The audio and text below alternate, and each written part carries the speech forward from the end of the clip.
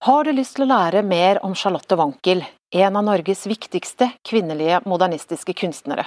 Da bør du legge turen til Galleriet 15 på Jeløya i Moss. Her vises en innholdsrik utstilling med malerier fra Wankels unike kunstnerskap. Utstillingen vises til 22. mai.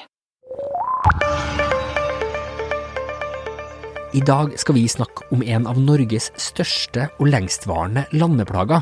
En sang som toppet VG-lista da den kom ut i 1980, men som mer enn det som er vanlig for en hit, har levd videre etterpå. Som flåsatt mantra, som flere generasjoner unger har gaula i skolegårder over hele landet, eller som den der melodien du får på hjernen når du virkelig er på felgene under en joggetur. Og i en større sammenheng, det er låta som har fått stå som selve definisjonen av hvordan det klamme norske sosialdemokratiet med klønete pedagogikk har forsøkt å bruke samisk kultur. Men Mattis Hætta og Sverre Kjelsbergs Sami Ednan er så mye mer enn en vits. Den er selve fortellingen om vår tids popmusikk, bare dessverre fortalt 40 år for tidlig.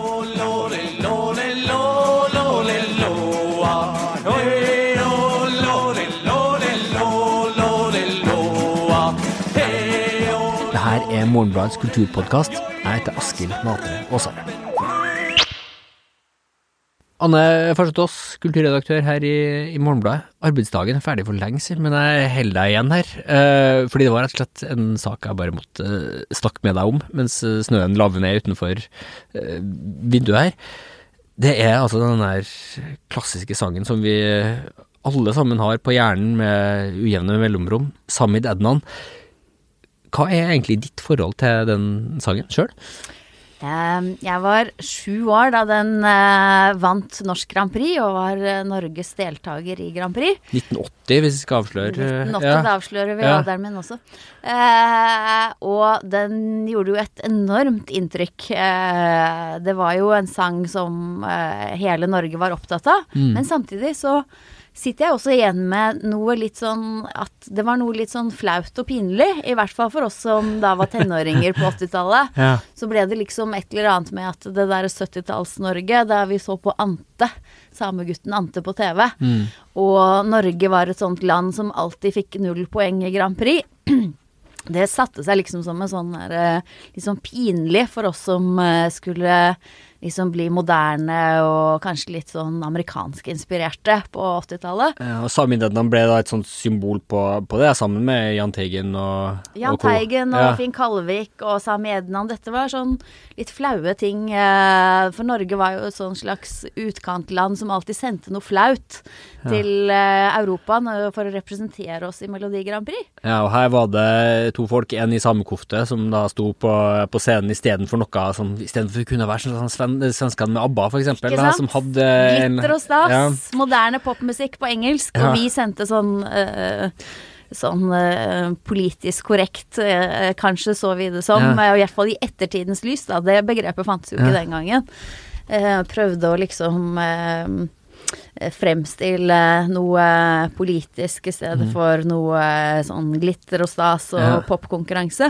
Og jeg tror at det har jo ofte blitt liksom referert til som noe sånn litt flaut, og dette er med at vi har fått 0 poeng i Grand Prix. Har sånn egen slags sånn kulturmasochistisk historie. Det er liksom en del av nasjonalidentiteten. Ja, du kaller det en sånn kollektiv masochisme, som tror jeg i den kommentaren du skriver i Ukas Avis, som jo er en spesialutgave i forbindelse med den samiske nasjonaldagen, som er på onsdag i morgen. Men du tar egentlig et stort oppgjør med den her holdningen, eller det bildet vi har av Sami Ednan som en sånn flau, sosialdemokratisk, pedagogisk affære. Hva er den egentlige historien da om Sami Ednan, og ikke den her fortellingen som vi da alle sammen da liksom humrer litt av når vi får den sangen på hjernen? Ja, for det viser seg jo at dette er jo feil, i tillegg til å være et stykke pionerhistorie i norsk musikk og i samarbeid mellom norske og samiske musikere, og en fantastisk fin sang, så stemmer jo heller ikke det bildet av ettertiden at dette var en slags flause. Det var det ikke. For det første var det en stor nasjonal hit i Norge. Den lå på nummer 1 på VG-lista, og den lå på VG-lista i 13 uker. Og det var ikke vanlig, heller ikke på 70-tallet, at Grand Prix-sanger var hits i brede lag av folket. Det var den andre gangen den kom til nummer 1, så det var ikke sånn at folk ikke likte det. Altså, nei, det var ikke grønnsaker som noen hadde laget til det norske folk, og så prøvde å eksportere til verden. Sånn var det ikke. Folk likte sangen, de kjøpte sangen, og hvis man leser pressen på den tida, da, og leser den samtidige pressen, så ser man at det var en stor entusiasme for sangen, både i norsk presse, men også i internasjonal presse. Dette var på en måte den største historien i den Eurovision, eller Grand Prix som det het den gangen, det året. Og de fleste journalistene som skrev om det internasjonalt, skrev veldig entusiastisk rundt det faktum at Norge faktisk hadde tatt tak i en minoritet, hadde tatt tak i en ekte folkemusikktradisjon, og skrev også da om den politiske bakgrunnen, for dette er jo en sang som Sverre Kjelsberg skrev med utgangspunkt i demonstrasjonene mot utbygging av Altavassdraget. Som var en av de største politiske sakene i Norge på 70-tallet. Det er altså det største der Altaelva skulle demmes opp for å lage kraft, og der samiske representanter reiste seg for å si at dette ville ødelegge livsgrunnlaget for den deler av den samiske reindriftsbefolkningen rundt Altaelva. Og det var en kjempesak, og at en så politisk tekst som det er, Sami Dednan, det betyr samisk jord, og det tas direkte fra den politiske kampen og fra sultestreiker foran Stortinget. Så det er ikke en sånn, det er ikke du og jeg på Brandenburger Tor heller, det er en faktisk ganske sånn betent politisk sak som da blir løftet inn i den her Grand Prix-settinga. Ja, og en pågående også, ikke sant, mellom den samiske befolkningen og det norske Stortinget. Så det er ikke bare en sånn hyggelig sang om forbrødring og fargerikt fellesskap og sånne ting. Det er jo noe som faktisk sto på spill da, og som brant på den tida. Apropos det, hvordan kom Mattis Hætta inn i bildet? For du nevner Hannes Vei inn i denne sangen, for det er jo da Kjelsberg som var liksom utgangspunktet, men det er jo Hætta sin joik som jo er sangen. Det er det. Hvordan var det han kom inn i historien? Ja, nei, dette her var jo da NRK, det var jo de som på en måte ba folk om å lage sanger da. Og Kjelsberg, han lagde denne sangen, men han hadde bare lagd den uten tanke på at det skulle være noe joik involvert. Han hadde bare lagd den ut fra sitt eget engasjement i saken. Og så ringte de produsentene fra NRK og sa at du burde nok ha med noe samisk musikk. En riktig avgjørelse kan man vel si i ettertid. Det kunne jo vært en smule kleint hvis det var bare han som sang om den her viktige flotte kampen. Ikke sant? Så der hadde jo NRK rett og hadde et godt innspill da i produksjonen. Og så fikk de tak i, de foreslo at det skulle være Mattis Hætta. Han var en ung joiker, en 20-åring på den tida. Og de foreslo at det skulle være han, men han hadde ikke noen interesse av dette her. Disse historiene har de fortalt i mange intervjuer etterpå da. Han hadde ikke noen interesse av å være med på et sånn underholdningsprogram på TV. Men så skjedde det noe galt med bandbussen hans når han skulle på en konsert i Göteborg, og da tenkte han, ja, jeg kan jo like godt treffe han Kjelsberg da. Jeg har ikke noe annet å ta meg til nå. Så satt de i en bil, og så prøvde han masse forskjellige joiker da. Ja. Det er jo litt som vi var inne på nettopp, det er jo litt underlig hvis Kjelsberg skulle gjort det her alene. Samtidig så er det jo lett å se det også som en form for sånn kulturell appropriasjon da, at du tar den her flotte sangtradisjonen, og så tar man en liten soundbite, som jo i hvert fall det som står igjen da, og så slenger man det inn i liksom sviskenes landskap i Melodi Grand Prix da. Hvordan tenker du den sangen står seg med det i bakhodet?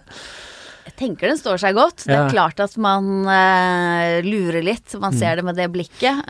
Sangen ble også anklaget for å være plagiat, for det var en samisk gutt som mente at han hadde fått denne joiken i dåpsgave, for joiker det er noe som er privat, det kan være noe man får av noen, det kan være noe man gir til noen, og i den sammenhengen så kan man jo også se var det på en måte noe som tilhørte en privat, sosial sfære. Som ikke passer inn i det popmaskineriet. Popmaskineriet. Ja. Det kan man jo lure på. Samtidig så vant ikke det frem. Og det jo heller, når man ser det i dag, så ser man jo i dag det en stor interesse for joik, som ikke alltid har vært der, ikke sant? Det jo dette mat man tenker på det som noe sånn fremmed og rart. Det over nå, ikke sant? Med Ella Marie Hætta Isaksen som vant Stjernekamp i år.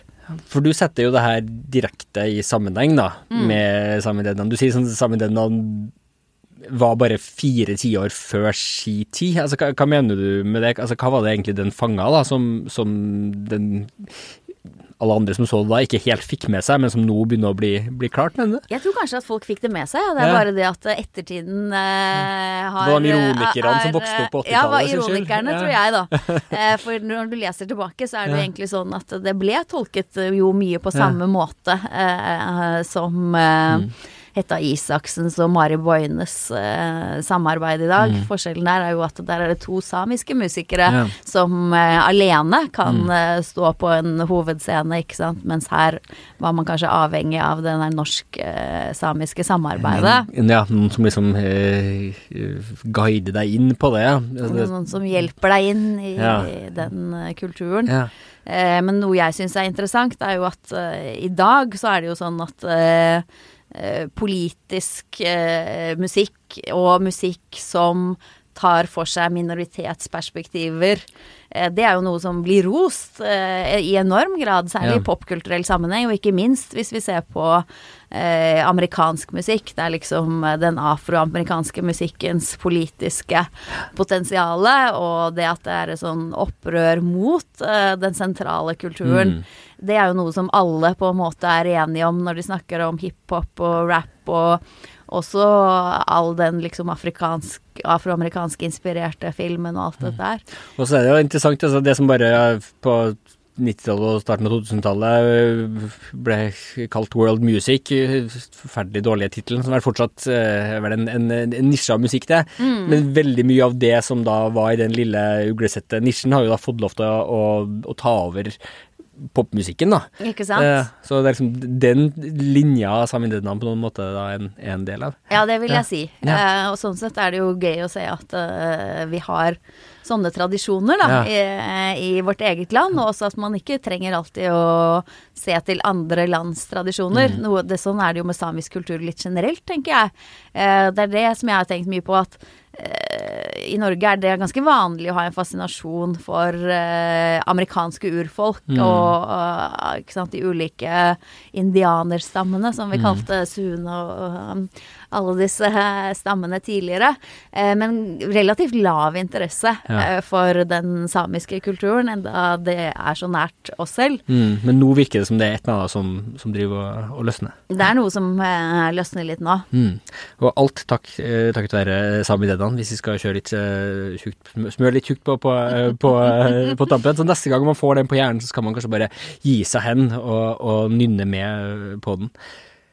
Hvis du som hører på interessert i å høre litt mer om den her litt kompliserte historien til joiken, og hvordan den egentlig ikke helt fungerer etter de samme logikkene som annen musikk, så anbefaler dere å høre den forrige episoden av denne podcasten, hvor vi begår et dypdykk i seksuelt lada og vovet og potensielt sett injurerende joik, og spørsmålet om den skal stenges inne eller slippes ut til massene. Men Anne, tusen takk for at du tok opp kampen for Sami Denan. Takk. Det